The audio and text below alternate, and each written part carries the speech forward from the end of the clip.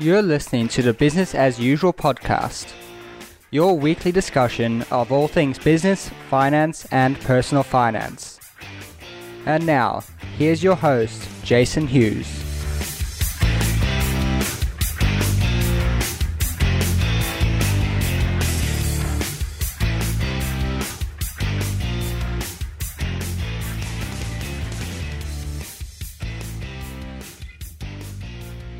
Hey guys, and welcome to the Business as Usual podcast, episode 9 this week. And I'm here as usual with Matt. Matt, how are you doing this week? Yeah, good. Had a quiet week. Recorded another video and just pretty much relaxed this week. It was really nice, actually. What about yourself? Yeah, I had the opposite week. I had some exams at uni, so back-to-back exams, so lots of studying.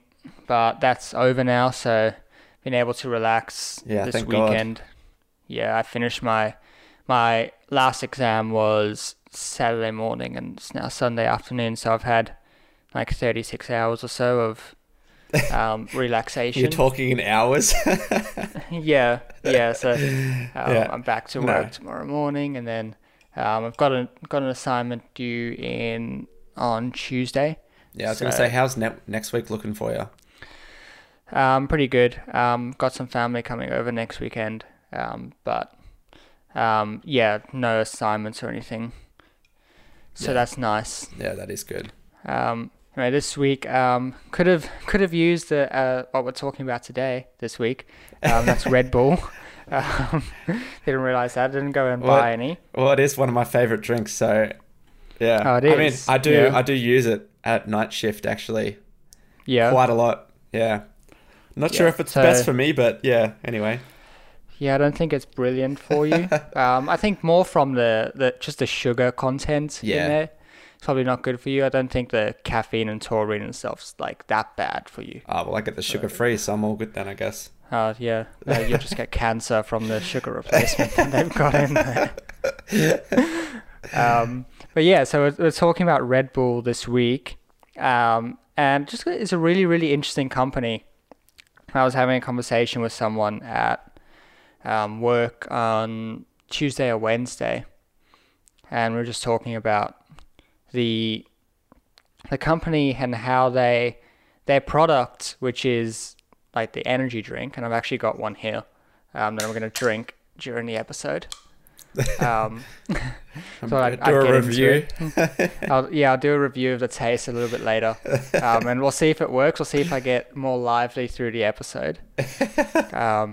But yeah, we were just talking about how the product of Red Bull isn't the Red Bull drink, and it's kind of really strange.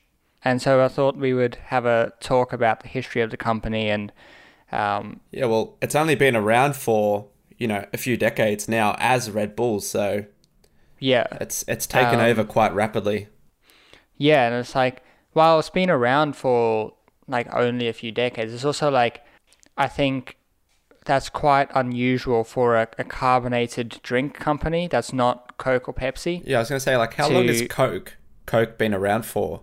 Coke has been around for a very, very long time. Because I would say, like, Red Bull doesn't have any sort of near the market share that Coke has, and they're kind of in different markets. But the prominence of the actual brand itself, I would say, is on par. Like, most people know about Red Bull, and most people know about Coke.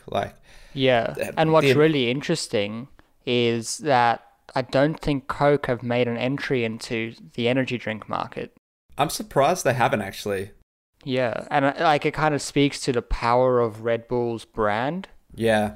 That Coke haven't tried it, because you'd assume, like, I think Coke has been around, I'll look it up. So Coke has been around, the Coca-Cola company at least, has been around since 1892. Yeah. So a very long time. It's a dinosaur. And it's actually, it's quite interesting learning about the history of soft drinks in general. I actually went to the Coca-Cola factory in, not the factory, sorry. It's like a museum type thing. Yeah. In the US. And yeah, it was really interesting to see sort of how they came about and the development of the soft drink itself. Like you used to have these tiny little shots of flavoring, I think, and then you would add water in before they actually mix it together. You would go to, like, when it first started, it started by a guy, I don't know his first name, but his last name was Schweppes, which is like the Schweppes brand was kind of a derivative of his company like hundreds of years later. And you would go to, well, like a soda fountain is what it was called. It was essentially a bar. Yeah. You can think of it as a bar, but you would get a carbonated drink. And back then, they would, because you're talking sort of early 1800s, I think, and they would put some interesting things inside your carbonated drink. Because the problem with it back then is, like, if you have a carbonated drink, you need to be able to seal it, otherwise it's going to go flat. So you basically had to go and drink the carbonated drink at the soda fountain. Or I think pharmacies also got into it at one point. Yeah, I'm pretty sure you were able to buy Coke in the early days at pharmacies. Yeah, and like the whole story about Coke having cocaine in it at one point is actually, I don't know if it's true for Coke, but like definitely for richer people, they would be putting cocaine into their carbonated drinks when they went to the soda fountain. So, and like, I think Coke does have something to do with cocaine, but it's not obviously got any cocaine in it. But it uses the plant in some way.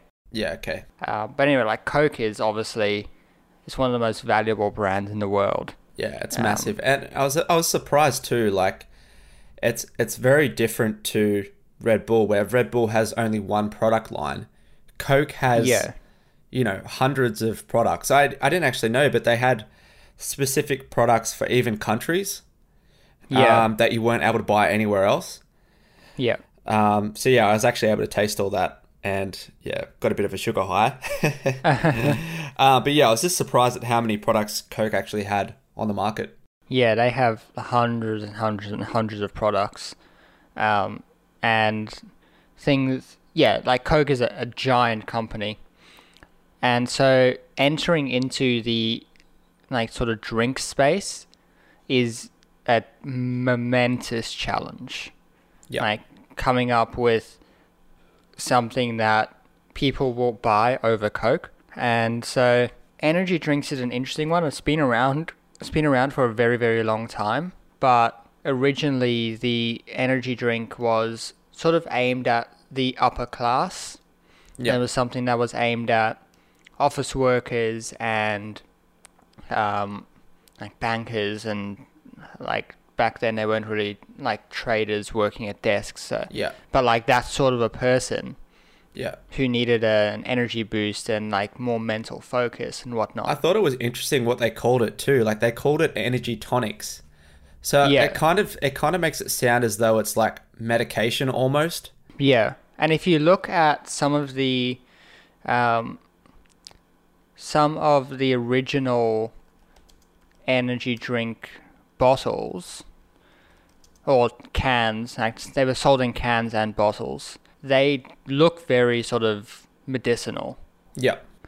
I'll see if I can find it. I'll quickly send it to you. I think it was called one of them, like what the biggest one in the world, or at least in the in Thailand, which is where Red Bull comes from. I actually seen their little containers over there when I was over in Thailand last.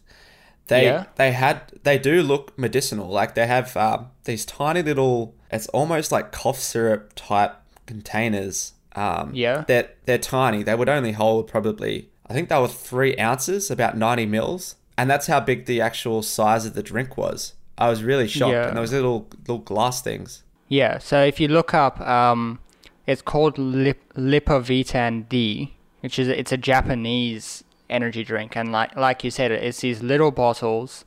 I can't see on this picture. It's 100 mils. So so there would be like 3 ounces, and you can buy them in 10 packs. Yeah. And so you, And like that was the most popular energy drink in Thailand at the time that we're talking about. And that's sort of talking about sort of the 1950s to 1970s in Thailand. And Thailand, through most of the 20th century, was a very poor country. Like most of the people would make like $2 a day. Yeah. Apart from in Bangkok, people are like extremely poor. And so you couldn't really sell too much to those people. But a guy called I'm going to butcher his name, unfortunately.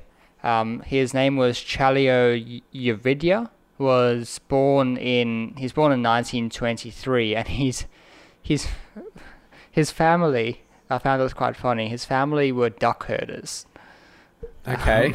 Duck like herders. I don't know why you'd ever want to herd ducks, but like this is something people did in Thailand. And so he, like the standard sort of path for children, or what they wanted to do, was move into the city once they came of age, and then start their own company or whatever and make some money, like move out of the farms. Yeah.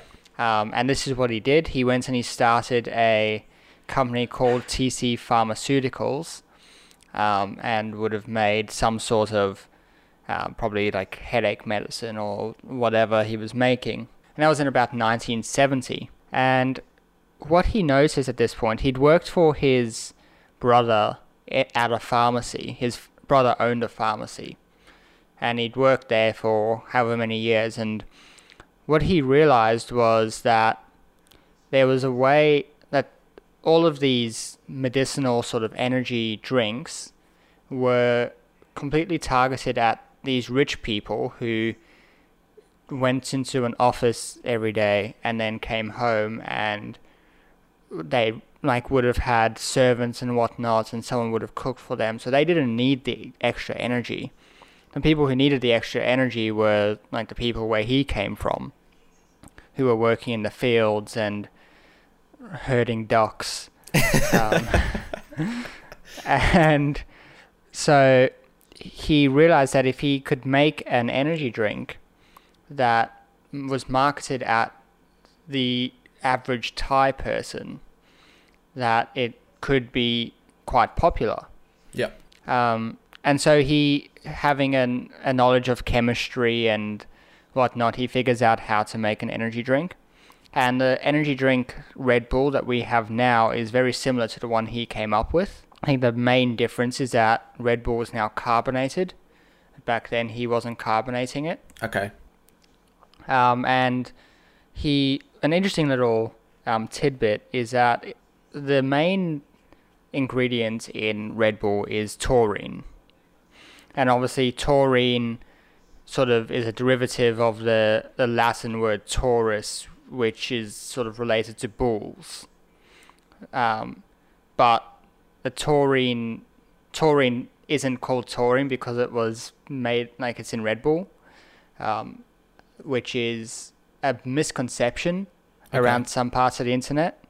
It's just called taurine because I think they were first able to isolate it from like some sort of bodily fluid from a bull. Yeah, I think I seen what was it, somewhere on the internet during my research, that someone was saying how Red Bull has bull's testicles in the actual formula. Yeah, there's a misconception that taurine comes from bull semen, but that's completely false. We actually generate taurine in our bodies like normally. Yeah.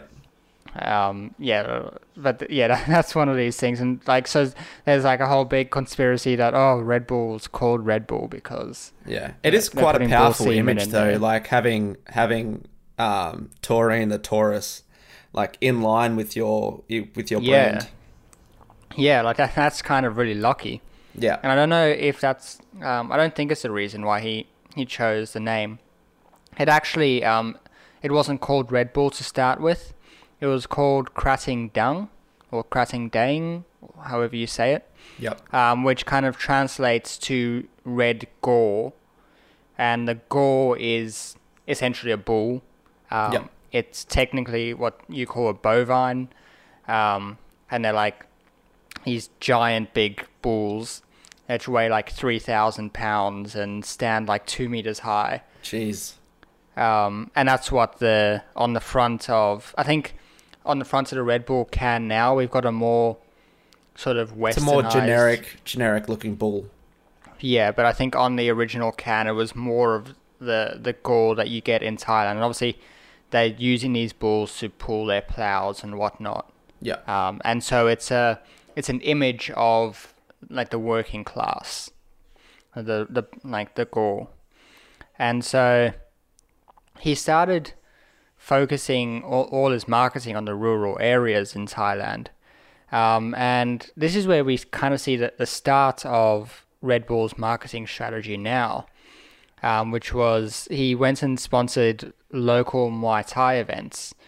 And so obviously Muay Thai is one of the most popular sports in Thailand, much like other, I think, is it karate or taekwondo that comes from Japan?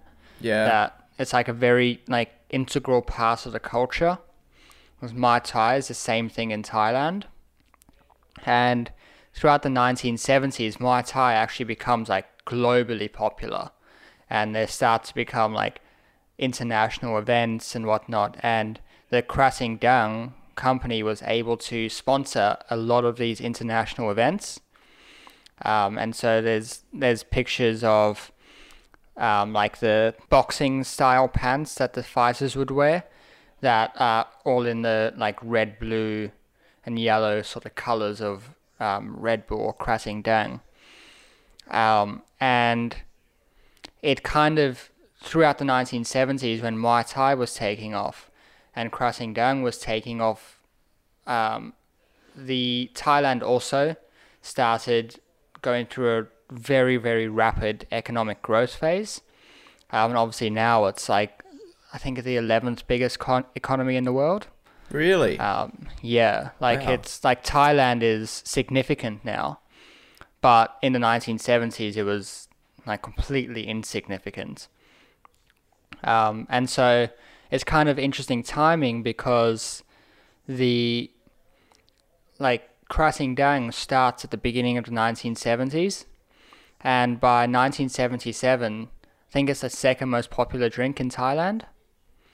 And obviously, so it grows within the Thai economy to become a very popular drink in Thailand, but then Thailand also grows very rapidly, so it pulls the drink with it. And this is where we get sort of the more traditional story of the Red Bull history. So actually, if you go on the Red Bull website, it's a little bit difficult to get to, but there is a page on the Red Bull website which doesn't really mention the whole Thai history of Red Bull. It mentions a guy called Dietrich Mateschitz and Austria as where Red Bull comes from. Yeah, so it's pretty much when he sort of stepped in. Yeah, so he steps in late 70s. But essentially what he did was he went over to Thailand for non-official business, if you get my drift. And like this guy's not particularly he's not particularly smart in a normal like academic way. It took him something like 10 years to graduate from university, and he was working several jobs along the way. And during the time that he went to Thailand, he was working in a pharmaceutical company, and that company was later acquired by Procter and Gamble. But the story goes that he's in an airport and he's very tired, and he picks up this Krating Dang drink because it's the most popular one and prominently displayed on a shelf. And he tries it and he loves it, and so he develops a bit of an addiction for it. And so in 1984, Mateschitz approaches Chalio, the original creator, and offers him some money. It was in the millions. I'm not quite sure what the amount was, to create an Austrian branch of the company so that they could bring the drink to Austria and ultimately to Europe. Where did the guy get all this funding from? Was it solely? From my reading, I thought I seen that it, like, he pretty much solely funded it, and he basically had pennies left after funding it himself. Yeah, I didn't see any information about funding coming from it, so he must have done it by himself. I'm pretty sure he done it by himself, which is what was so amazing also. Yeah, like he's kind of bet everything on this. Yeah. And as we'll see, Red Bull is very, like, the marketing of it is very, very capital intensive. So he realizes that he needs to make it appealing to Europeans. And what we have to understand about Europe is that people have an answer to energy, and it's coffee. And obviously coffee is a drink. Obviously it comes from Africa, but through France and through Italy and like even Germany, coffee is a cultural thing. And the history of coffee is actually very, very interesting. But it's a very cultural thing in these countries. And so there wasn't really a need for energy drinks in the culture like there is in Thailand. And so he needed to have another sell for it. So he turns into a party drink, essentially. So like, drink this while you're out on a night out, and you'll stay awake for longer. Yeah. So you can party longer. Yeah, you're basically drunk and alert at the same time. Which is different. Yeah. So he this is the way he sends it, and so he's the one who decides to carbonate it, which is why we have carbonated Red Bull right now. And the other challenge in the 1980s is just seeing like the traditional advertising becoming less popular. And I would assume through the 1980s you're looking at things like the Cold War is going on. So you've got obviously governments heavily advertising different like political ideologies and like all this stuff. So traditional advertising is starting its decline during the 1980s. Obviously traditional advertising, like the main era for that is like the 50s and 60s, like Mad Men era, where you have very rich people working in advertising agencies, and they're making a lot of money doing these crazy advertising campaigns for like cigarette companies and whatnot. If you like, Mad Men's a really good show if you want to sort of watch a bit of that happening, a very dramatized version of that. And so he does something interesting in that he goes and finds students who own VW Beetles or Mini Coopers, and he pays them to paint their car in the colors of Red Bull and put a big Red Bull can like on the back of the car. I mean, as students, like, you've got no money, so sure, why not? Yeah.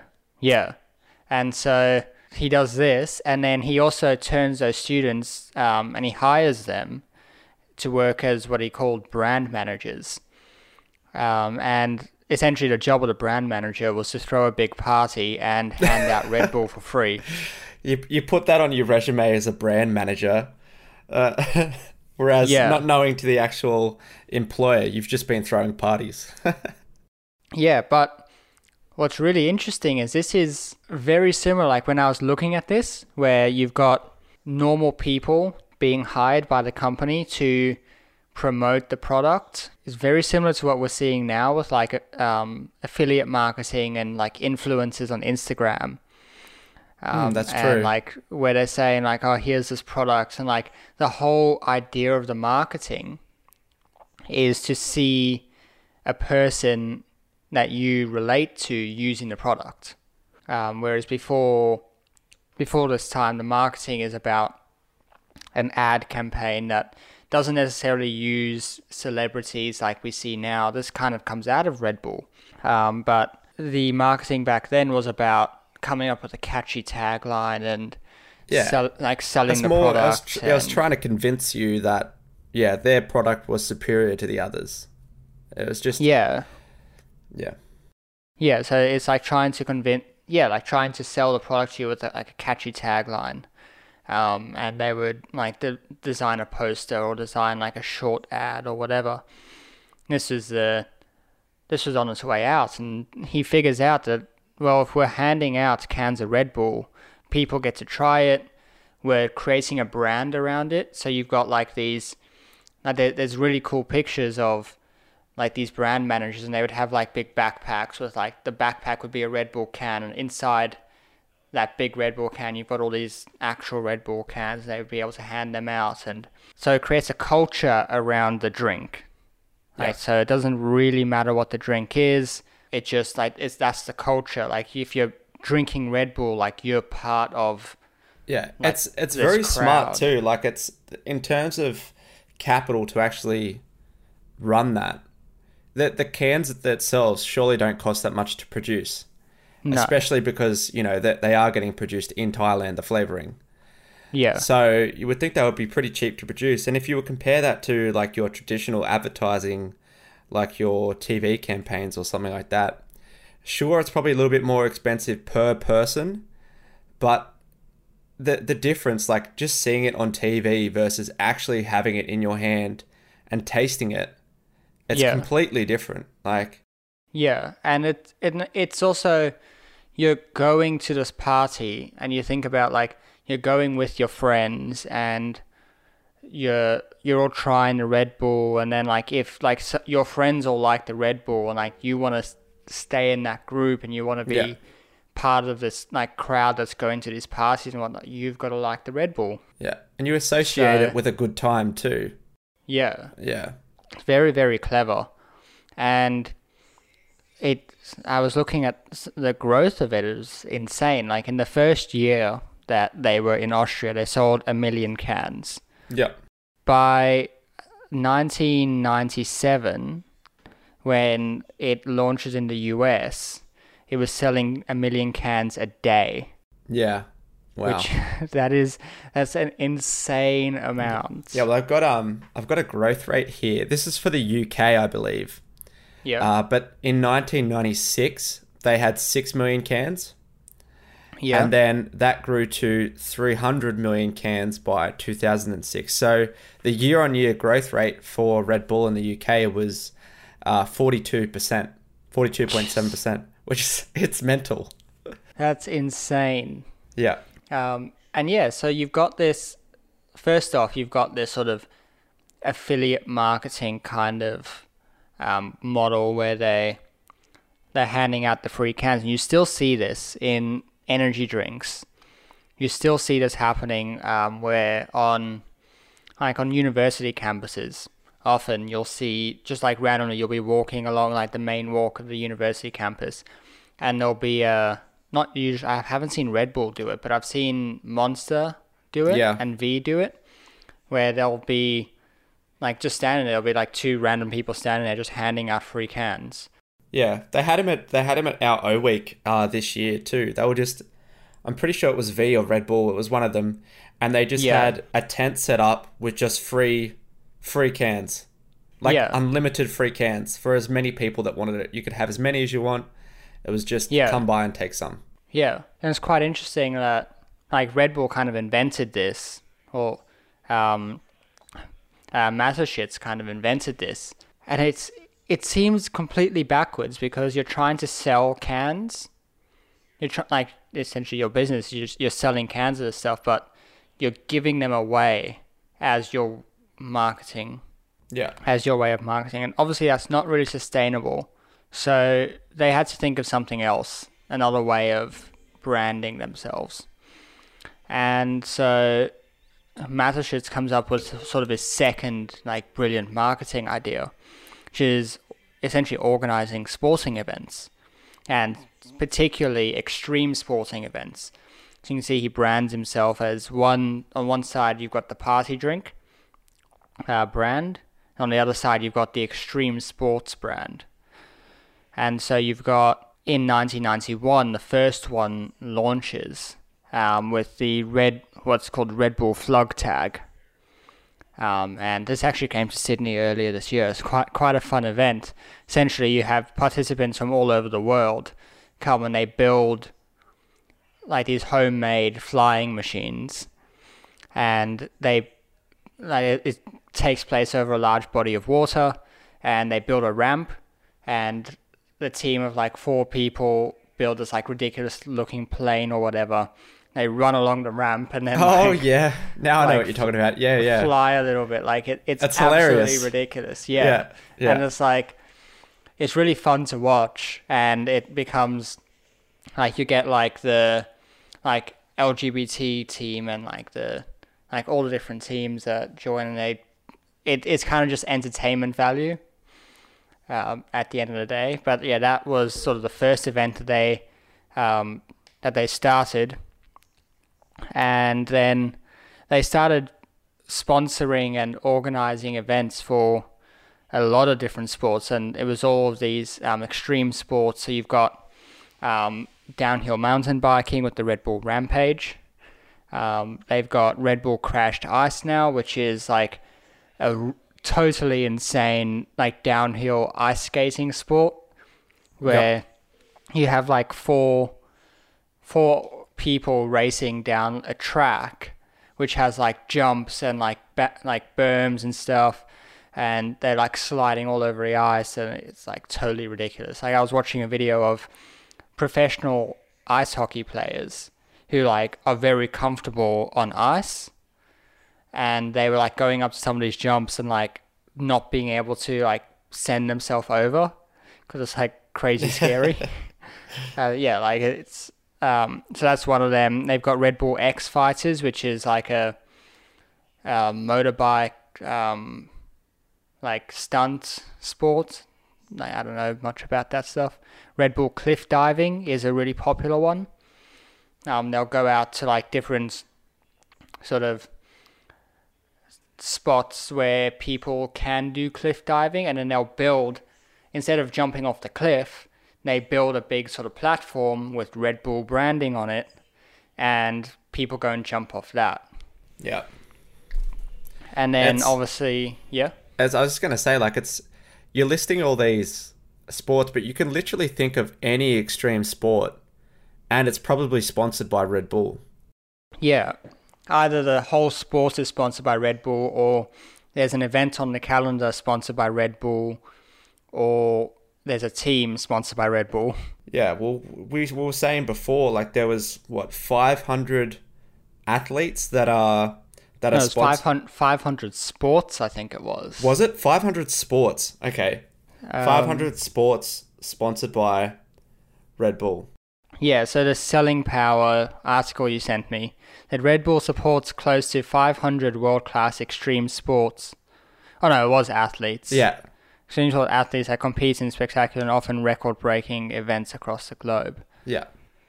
And here there's a quote from Matashiz that says, "We don't bring the product to the consumer, we bring consumers to the product." Yeah. And you see them branching out now too. Like I'm into gaming quite a bit now. Yeah. Or was when I had internet. But they've started branching out to a lot of gamers as well, because you see that it's not just the elite people in sports that actually drink Red Bull, or people who are studying, or people who are partying. Like you've got this whole group of people now that are gaming. Like gaming is huge. Yeah. And you've got some really big names now being sponsored by Red Bull. Yeah, and it's becoming like sort of, I guess, in the 90s and the 2000s, it wasn't super cool to be a gamer. Yeah. But now it's becoming like far more accepted, and it's becoming a very normal thing to be a gamer. If you've got Red Bull sponsoring them, like Red Bull is a cool brand. So if you've got Red Bull sponsoring, it's like, yeah, guys, this is cool. Yeah. Like it's... and it's insane. And then obviously some of the sort of more prominent sports, the Red Bull Air Race is a very prominent sport that they started. Massachusetts was actually a pilot, so they started the Red Bull Air Race, and I think the most impressive one, at least to me, is the fact that they own 2 Formula One teams. Oh yeah, completely. And I've Even skipped over that. Yeah. Yeah, and I've been watching. There's a new Netflix documentary about Formula One, which is really, really good. So I'd recommend. I think it's like 10 episodes. I'm like 9 episodes in. But it's really, really top notch. And yeah, they own 2 Formula One teams, and Those Formula things are One, expensive. Like, yeah, it's like known to be like one of the most expensive sports in history, and like it's a sport where just to play is like to be in it is extremely expensive. Like you're talking tens of millions of dollars, if not hundreds of millions of dollars. yeah, And to be competitive, it's like tenfold. yeah, And they've won 4 world championships. yeah. It's absolutely Like nuts. it's like this is like you're talking about competing with the likes of Ferrari and Mercedes and McLaren, like big historic brands who are selling products that in some cases are worth millions of dollars and have been doing so for like 100 years. Yeah. Well, I think one of the most impressive things for me, Red Bull, was Red Bull Stratus. Yeah. And the jump that Felix made from the stratosphere, it was something like 128,000 feet up, which is about 30, I think it was 39 kilometers.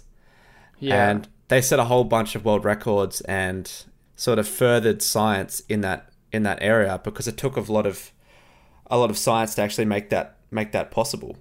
Yeah. Like that was insane. The guy was free falling for 4 minutes and 19 seconds. Like, that's absolutely mental. That is such a long time. Yeah. And he Like, reached, think about that. he reached a speed that broke the sound barrier. So he actually topped out at 1,173 kilometers per hour. Oh my God. Yeah. I think about that speed. Like, falling for 4.5 minutes, you said? Yeah. That is so long.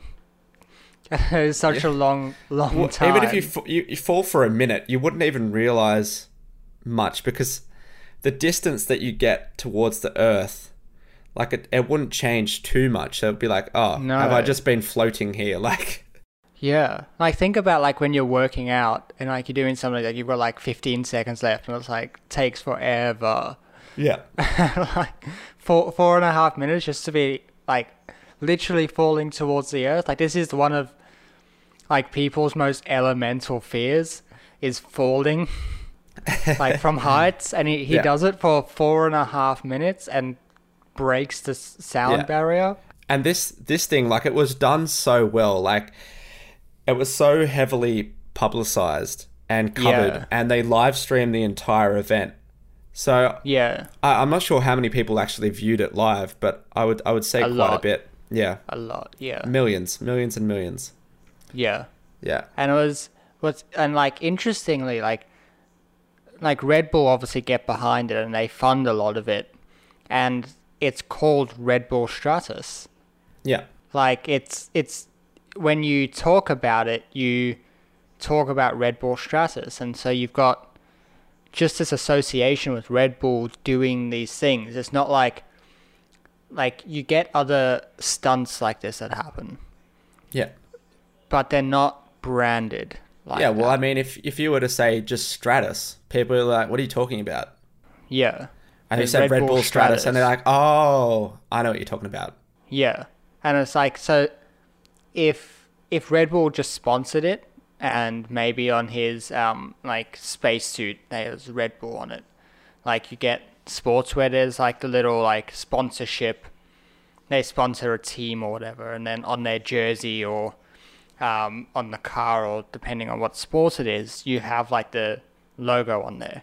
It doesn't create that brand awareness like what Red Bull are doing, and they're pumping so much money into like their sports sponsorship. Well, I had a look at they have the Red Bulls Major League soccer stadium in New Jersey, Yeah, and it cost $220 million.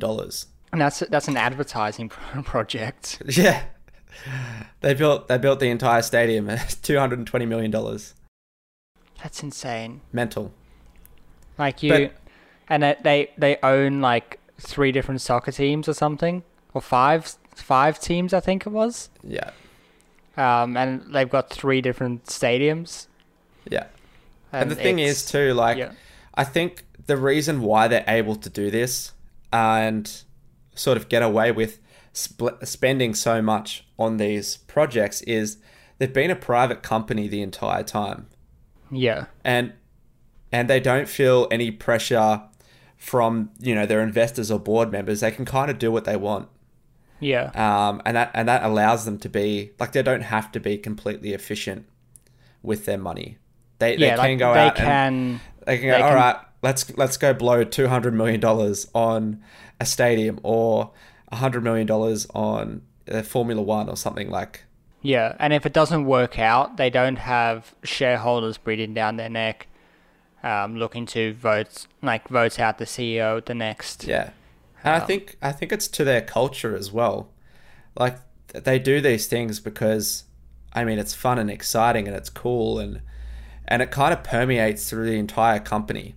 Like, I reckon it'd be pretty cool to work at Red Bull. Yeah, it would be. I think you'd like, be doing some like interesting things. Like, he seems like a very relaxed guy, and everything that I read online was the way he runs the company is exactly the same. Yeah. Like I'm just looking quickly at the Red Bull careers page. I'm going to see what they're hiring for. Quickly submit an application in there. Yeah. I want student jobs. I'm guessing they probably still have student like ambassadors. Yeah. Well, I mean, Yeah, that so would they be have- pretty cheap. Oh, that's interesting. They've got so you go on the student jobs page on their website, Yep. and they've got a brand ambassador, but they call it Red Bull Student Marketeer, which is interesting. I don't know why they don't call it marketer. It's called marketeer. And then you click on the page, and it's got like the words "get wings, give wings," which is a bit weird. Get wings, give and wings. then but it's like lots of eyes in there. Do you remember with that whole thing with the court case against Red Bull? Yeah. So I think that was in pretty big.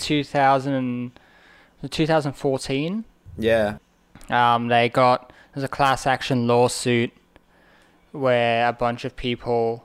Do you know the result of that? Yeah, they ended up paying out the class. Really? Yeah. Ah. And I actually I was wondering because there is definitely still branding, like about the whole Red Bull gives you wings. But I think maybe they have little asterisks next to it saying it doesn't actually give you wings. Yeah. On the can that I've got here, it doesn't seem to say anywhere that it gives you wings. Yeah, it's quite a ridiculous Bit of a ridiculous class action, court I case. believe. Yeah. Like, come on, Yeah. guys! Like, it's not obviously going to give you wings. It's one of these. There's quite a lot of court cases that happen with things like this. Yeah. And it's a little bit ridiculous. But yeah, on the can here, it says at the bottom of the can, it says vitalizes body and mind. Okay, so they just changed it. Yeah. Yeah. I think that's where it used to say it gives you wings. Yeah. I mean, it was such a cool slogan. Very catchy. Yeah. But yeah, you can get a job as one of these brand ambassadors. I'm actually kind of interested. It would actually be quite a good. I think it would be quite a good job. Yeah, it'd be really interesting. And you're out and about too. Like, you're not just sort of sitting in an office all day. Like, you're out and talking with people, and you're out in the sunshine, and I don't know. You're always at these exciting events, or events maybe not so much exciting. Like, for example, O Week. or at these O-Week events, it's more the atmosphere. Like you're at least in Yeah. something with a good atmosphere. Yeah, and you'd be Like you're going not out to sporting events. like you're not going to see Red Bull at a funeral. So No, no. So yeah, there's they also have obviously graduate roles in marketing and sales. It's a very cool website, I must say. If you want to look at like cool websites, go to Red Bull website. But I'm really interested. I want to know how I get like the job of being the guy who jumps out of the hot air balloon. Like, is that a job they hire for? Like, I want to do that.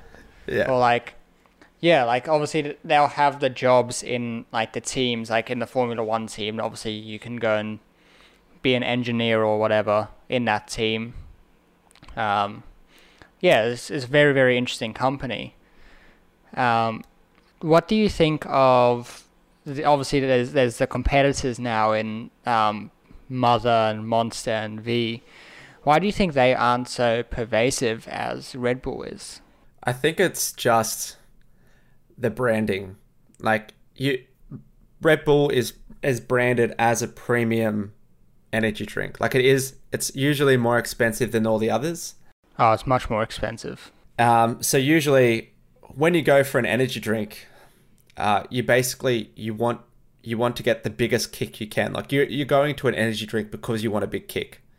Yeah. And you're thinking, okay, well, if I'm going to get a kick, I might as well get the biggest kick I can.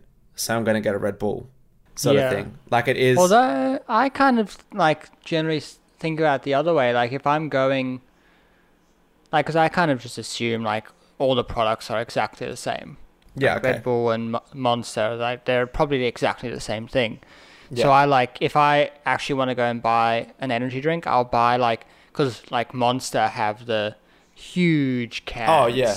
Yeah. So I'm like, oh, I'll buy that one because like I'll just drink it and I'll get more energy from I it. think it might be something to do with the can size itself. So, you had those 3-ounce cans at the start in Thailand.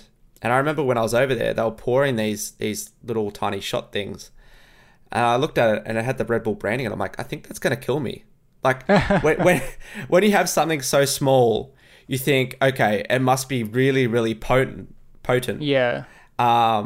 So when they drop the size down to 100 ml, I'm like, it's going to kill me. Yeah. But also, I think when I think about the like Monster branding and V branding, it's very intense. Like, you get what I mean? Like, it's very like the cans are very. There's a lot going on the can. Oh, right. Yeah. Like a very sort of like intense brand, and so you get like they obviously also do this sports sponsoring stuff, and you get that like they're sponsoring. I think it's either Monster or Mother. I get the two confused. Who sponsor motorbike, I think it's like Monster. motocross and stuff. Yeah, like they have like the hat, like the like flat style hat that is very much a part of their brand. Yeah. And they sponsor obviously like the jerseys and whatnot. They've got like the big M, but it's like, it's not a clean font. Yeah. Like it's almost like I want to say like a flame, but obviously it's not a flame. Yeah. But it's got like the like wavy edges and stuff, so it's very intense. But like looking at this can I've got here, Red Bull, it's very clean. Like the font is very clean. The can is just in 4 quadrants, silver and blue. Like it's a very like sophisticated looking drink. Yeah. And I mean, you're right. Like a lot of these energy drinks are exactly the same. Like the ingredients are exactly the same. You sort of just got a bit of variation in flavor. And Yeah. I guess it's just been their marketing. Like I'll admit, I've been somewhat brainwashed into thinking that Red Bull is the best energy drink out there, even though, Monster or Mother or any of these others like V, they would probably do the same thing for me. But I guess it's just being Red Bull is brought up with Red Bull. Yeah. And like when you go out, right? like you go out to a club, who is getting a Monster and vodka? Yeah, it's kind of like you're getting a Red Bull and vodka. You're not getting these other energy drinks.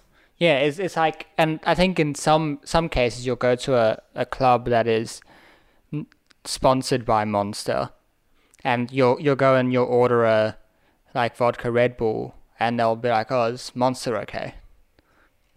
like because they don't have the Red Bull. It's like similar, like you go to somewhere and you order Coke, and they're like, "Oh, is Pepsi okay?" Yeah. Because like, it's kind of like a similar thing. That Red Bull is the premium brand, and it's like the standard. So like you think energy drink, you think Red Bull. Like you think cola drink, you think Coke. Yeah. And like there's obviously there's 100 examples of that sort of market positioning that they don't necessarily have the biggest portion of the market, which I think Red Bull probably does.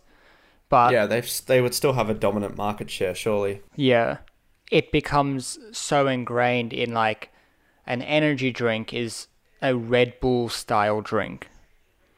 Like, have you seen, especially on Facebook recently, there's been some drinks popping up where they're like, I think one of them is called like Focus Plus or something.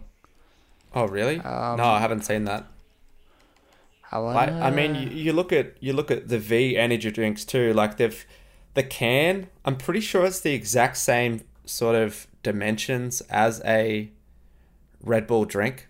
Yeah, because it is. The V can is very similar. You associate the energy drink with the shape of the can as well. Yeah, although I did notice they have V have a bottle now, like a glass bottle that you can buy. Oh, really?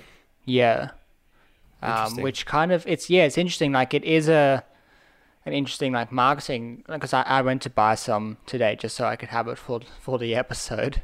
And I saw the V bottle and I was, oh, that's interesting. Like I'm actually interested to try it, because like one of the things about Red Bull is you don't really know what color it is, like because it's in the can. Like, I think it's like a yellowy color. It's a golden kind of but like color. That. Yeah, it doesn't really matter what color it is because you just drink it out of the can. So it's interesting that V they've made a color that looks appealing. Yeah. And they're selling it so you can see the color of it. But yeah, it's interesting that Red Bull have been able to like position themselves in the market, that because obviously energy drinks are like they're so obviously bad for your health. Yeah. Like you're coming to the table with a product that is just terrible for you and you don't need it. Like even Coke, I think, have an easier sell. Yeah. Because it's like, oh, it's bad for you. Like obviously, like there's all the sugar in it and whatnot, but there's not that medicinal quality to it that makes people question it. Yeah, it kind of tastes like chemically. Like it like the Red Bull itself, it doesn't taste natural at all. No. And it's I think like because it's giving you energy and it's supposed to give you energy, like that's not a natural energy. No.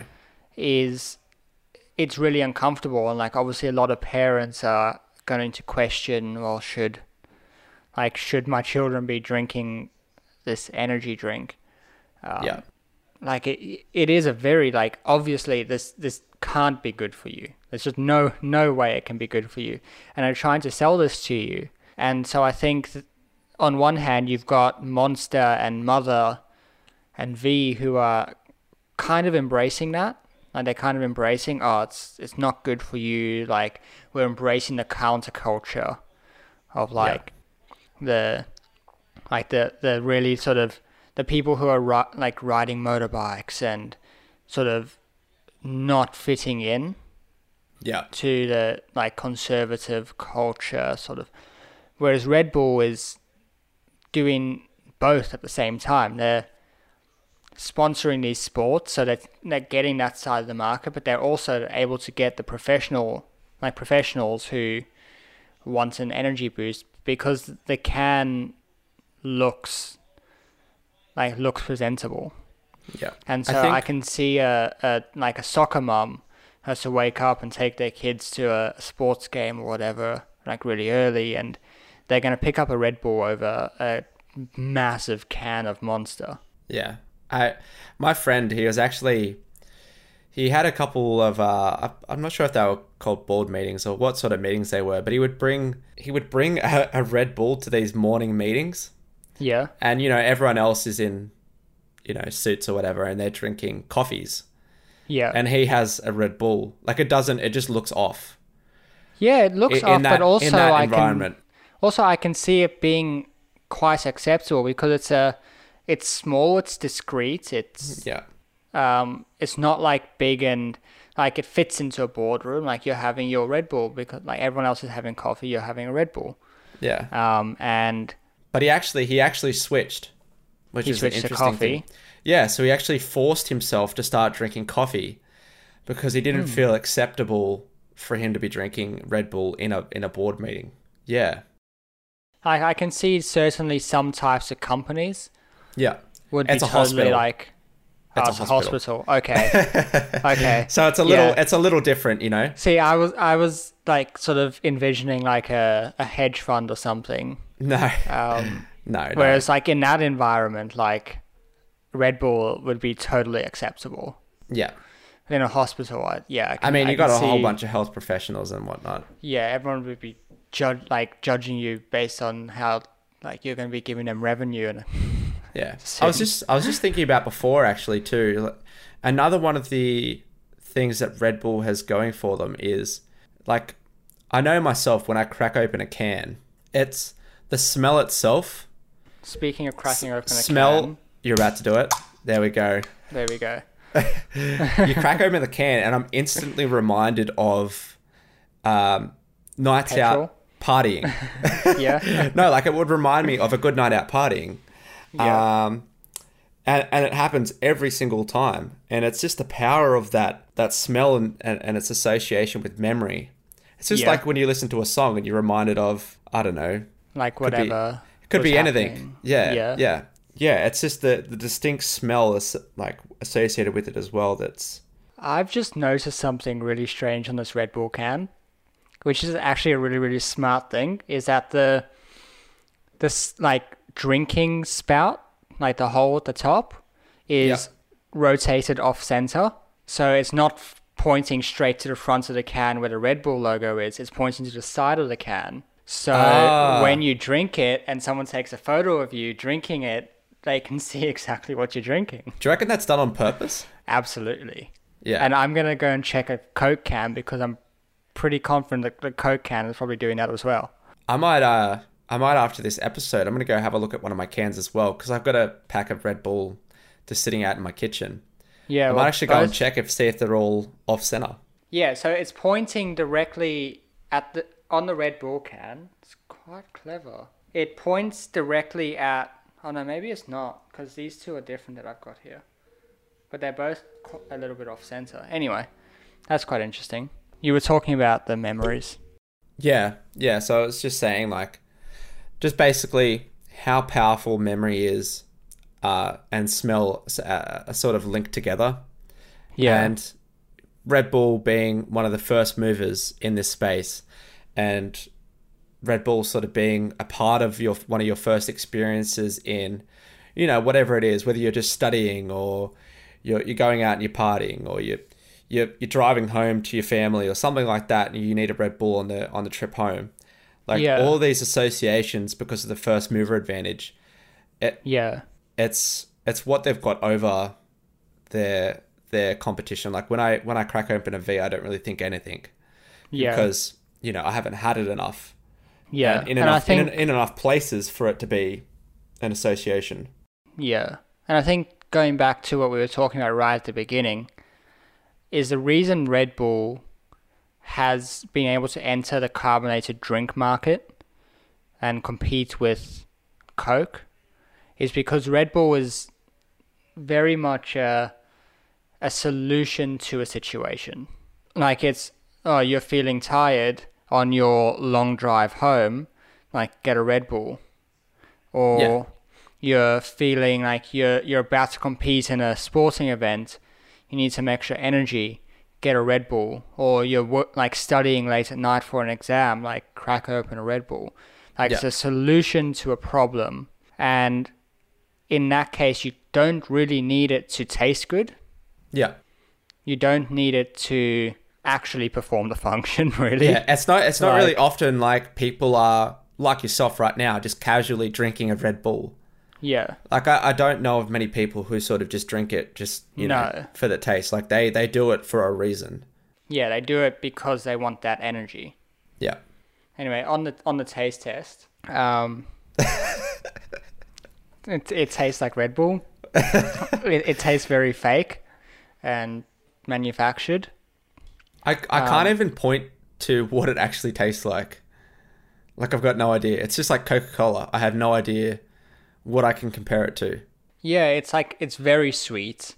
I think extremely sweet. But yeah, it doesn't really have a flavor that you can pinpoint. Like I don't even think you'd be able to find it on the back. The actual flavoring itself? Yeah. Like it says it's got it'd be a mixture of stuff. It says it has citric acid in it.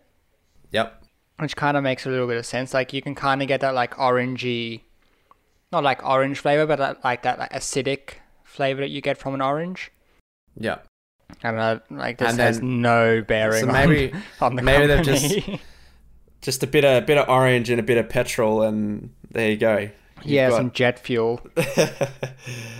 And like there you go. You've got your Red Bull. What is Red Bull's market cap currently? What have they currently put? So obviously they're a private company. But I was looking at... They'd be able to estimate. Yeah, it's estimated to be something like $20 billion. Yeah. Which is a lot of money. But I would imagine, should it go public? Because the problem is I don't think it's taken on a whole lot of investors recently. Like I think they're pretty well established.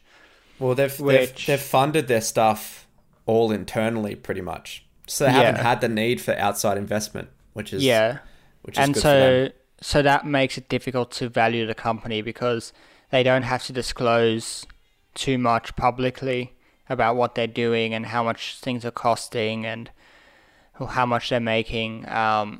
And without an investor or like a funding round, it's difficult to determine what the size of the company actually is, especially when it's so big and they're doing so many different things. This is a bit of a speculation, but do you ever think that they will go public? Do they have a need to go public? I don't see a need to go public for them, unless they wanted to branch into a sport that required a ton of capital. Yeah. But I don't know what sport that would be. Like they're basically doing everything. Like I could see if this was pre them being in Formula One, I could see the argument for well we're gonna start a Formula One team, so like we'll go public and raise the funds. But I think market appetite for what Red Bull are doing isn't great. Yeah. Like I think it's a bit difficult for a company who is sponsoring extreme sports to go public and have shares publicly traded, because if you've got any like accidents that happen where people die, or even if people don't die, like you don't need outside investors reacting to that. Yeah, 100%. Which is, like, obviously they're limiting their growth opportunities by not going public. But I think also if you're going to be, like, putting your brand on someone jumping from 30 plus kilometers up above Earth, it's like the risks there are so huge. Yeah. And you don't, like... I think Red Bull are kind of in this lucky spot where like with the Red Bull Stratus, it went right. So Red Bull got a lot of positive publicity. But if it had gone wrong because they weren't a public company, they wouldn't have to come and front investors. You wouldn't have big hedge fund managers or whatever talking about it. It wouldn't land in the financial press too much. And so if it had gone wrong, they're kind of covered. Like they don't have to publicly deal with it, and it's not going to hurt their brand so much. Yeah. Like it's something that didn't work. And so like people are going to, the news story inevitably is going to be about the tragic story about the guy who tried this thing and didn't work out. I think it would be separate from Red Bull. Yeah, it's not necessarily going to be at all. Yeah, like Red Bull are sponsored. Like, whereas if there's outside investors and this happens, well, now there's going to be a conversation about, like, do we really want Red Bull sponsoring these things in the future? Yeah. And like, because there's going to be some group of investors who want Red Bull to just be safe and just do your, just do the Formula One or whatever, or your soccer teams where nobody's going to die.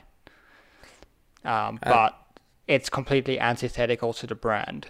Yeah. And I guess my last question for you is, what do you think is the future for energy drinks? Because there was a lot of publicity around, people dying. I think it was like in the last 5-8 years or so. I can't remember exactly, but people dying from drinking too much Red Bull.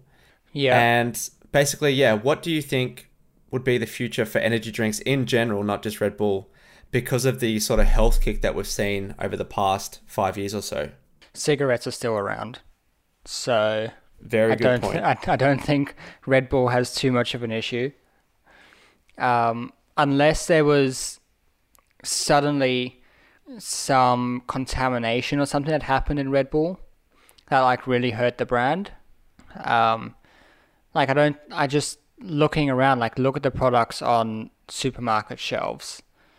Like none of them are good for you. Yeah. And I think currently Red Bull's just in the space that like, at least in the next 5 years, they're not in a space that's going to be attacked. Like, so right now the vegan movement is really big.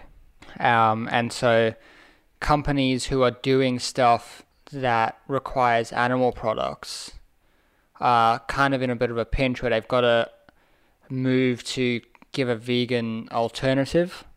Yeah.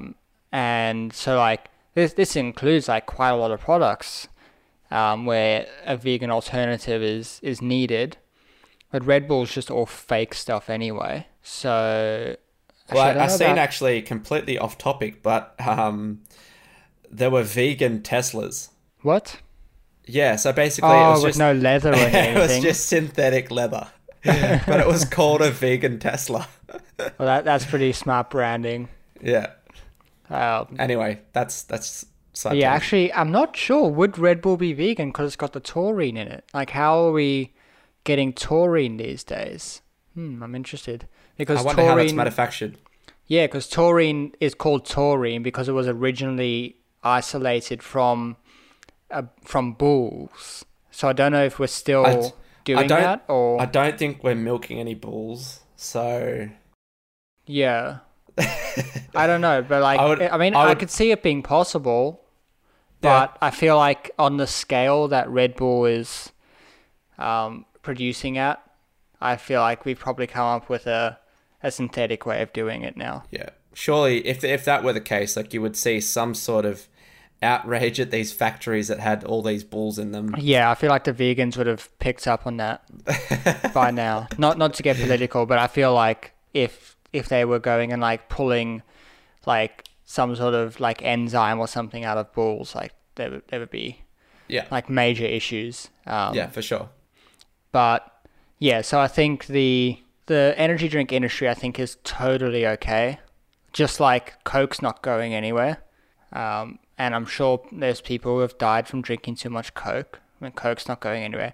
And cigarettes aren't going anywhere. I think it's just one of these drinks that, because Red Bull is so almost so disconnected from the drink. Like in a way, like I feel like they could probably survive without the drink. Like I feel like they could go on and operate all their sports and not sell any drinks, and they would be totally okay. So if there was some weird thing that happened where something got contaminated or whatever, and a bunch of people died, like they could just be like, oh yeah, we're not selling Red Bull drinks anymore. Yeah, and then, I wouldn't. Yeah. I was going to say, like, I wouldn't be surprised to see a Red Bull branded, I don't know, rocket or something. Like, if they were to get in that space, like, I just wouldn't be surprised. Yeah, like they could do, like, there's money to be made in extreme sports, and there's money to be made now in gaming and all this stuff. Yeah. They really, like, the drink is almost just an auxiliary to what they're doing now. Like, they don't need the drink, I don't think. I mean, it's hard to say. I wanted to go and look at their financial statements and see what percentage of their revenue was from the drink, but obviously they're a private company, so you can't see that. But I feel like it would be relatively low. Well, not low, but it's not like 95% of their revenue is from the drink anymore. Yeah. They're making revenue in other ways. Yeah. I guess that's just from viewing of their extreme sports. Yeah, so obviously they've got television rights to a lot of stuff. They've got branding rights to stuff. So when you've got like the Formula One team, for example, there are hats and like shirts and all this stuff that's sold as a branding device for the Formula One team. So for like the fans to wear. Yeah. And that's generating revenue. Yeah. And I'm guessing there are a lot of sports, like the soccer teams would all have their own fan merchandise and stuff. And obviously, like these soccer teams are, or like sports teams in general, are able to survive without selling any energy drinks. Like there's a lot of sports teams out there, and they're not all selling energy drinks.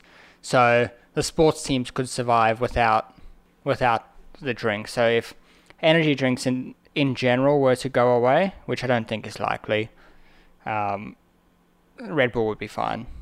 And Monster and everything would be in a bit of trouble, but Red Bull would be completely fine, I think. Yeah, I would tend to agree with you.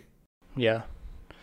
Anything else you wanted to bring up? No, that was pretty much it. I think we covered a lot of stuff here today. Yeah, it's a really, really interesting company, and it'll be interesting to watch where it goes. If it does evolve into other things, or if it stays doing what it's doing, or whatever, it'll be interesting to see that. Yeah, and if it does one day go public, I can only see it getting bigger. Yeah, like they're relatively young, relative to like Coke. So I would like to see where they could get. Yeah, I could maybe see them branching out like Coke have done and creating other drinks with like the power that they have behind them now. If they made other drinks for other situations, they wouldn't necessarily be branded Red Bull. Like you've got obviously like Pepsi, I think like PepsiCo owns Sprite, I think, but Sprite isn't sort of in any way related to Pepsi, or like you know, like all these like Coke. There's Coca-Cola and PepsiCo, and they own all these. They other, own all like, of them. Yeah, but then they're kind of positioned as competitors. Yeah. To their own products, and I could see Red Bull maybe doing something like that one day. Yeah, well, I remember I was like in year 9 or something, and I was in my first job, and I was actually stacking a fridge. Yeah. And I was reading just the backs of all the cans and everything, and I was surprised that everything in the fridge was Coca-Cola branded. Yeah, and that's actually an interesting... Even the waters were Coca-Cola branded. Yeah, and what these businesses actually do is they get a deal with Coke or Pepsi, and they're only then allowed to put Coke or Pepsi products into their fridge. Yeah. So Or that's why you notice when you go to like a convenience store or whatever, that they'll only have the one line of products. maybe Red Bull can bring out something that actually neutralizes the effect of Red Bull. So like say you're up studying late at night and you need to study for another 2 hours, but after that 2 hours you need to go to sleep. So That they would can be give really you weird. they give you something that now That neutralizes the taurine. that puts you to and the sleep. That I think. I'm just joking about that. So you're gonna get emails from Red Bull when this episode goes out saying we need you. We got what you want. Yeah, like come work for us. Yeah. Yeah. So I think we've been going for a while. We should probably wrap it up. Yeah, that's a good idea. But yeah, it's a really interesting company. I think I want to do more episodes like this one where we talk about companies and just sort of talk about their history and the effect they've had on the market and whatnot. Or even just like you were saying before with coffee. Like I think it would be interesting to hear about the history of coffee. Yeah. Or oil or, any sort of large commodity. Yeah. And sort of where it's come from. Yeah, so I think we'll try to do a lot more of those episodes in the future. Yeah. Yeah, no, I'd like that. All right. Well, thanks for listening, guys. If you guys have any questions about Red Bull, not health related, because basically all health related questions are it's not good for you. We are not professionals. Yeah, we're also not professionals, but I'm pretty sure the doctor's not going to recommend you drink Red Bull. But if you do have any questions, drop them in the comments of the YouTube video and we'll try and answer them on a later episode. So thanks for listening, guys, and we'll be back next week.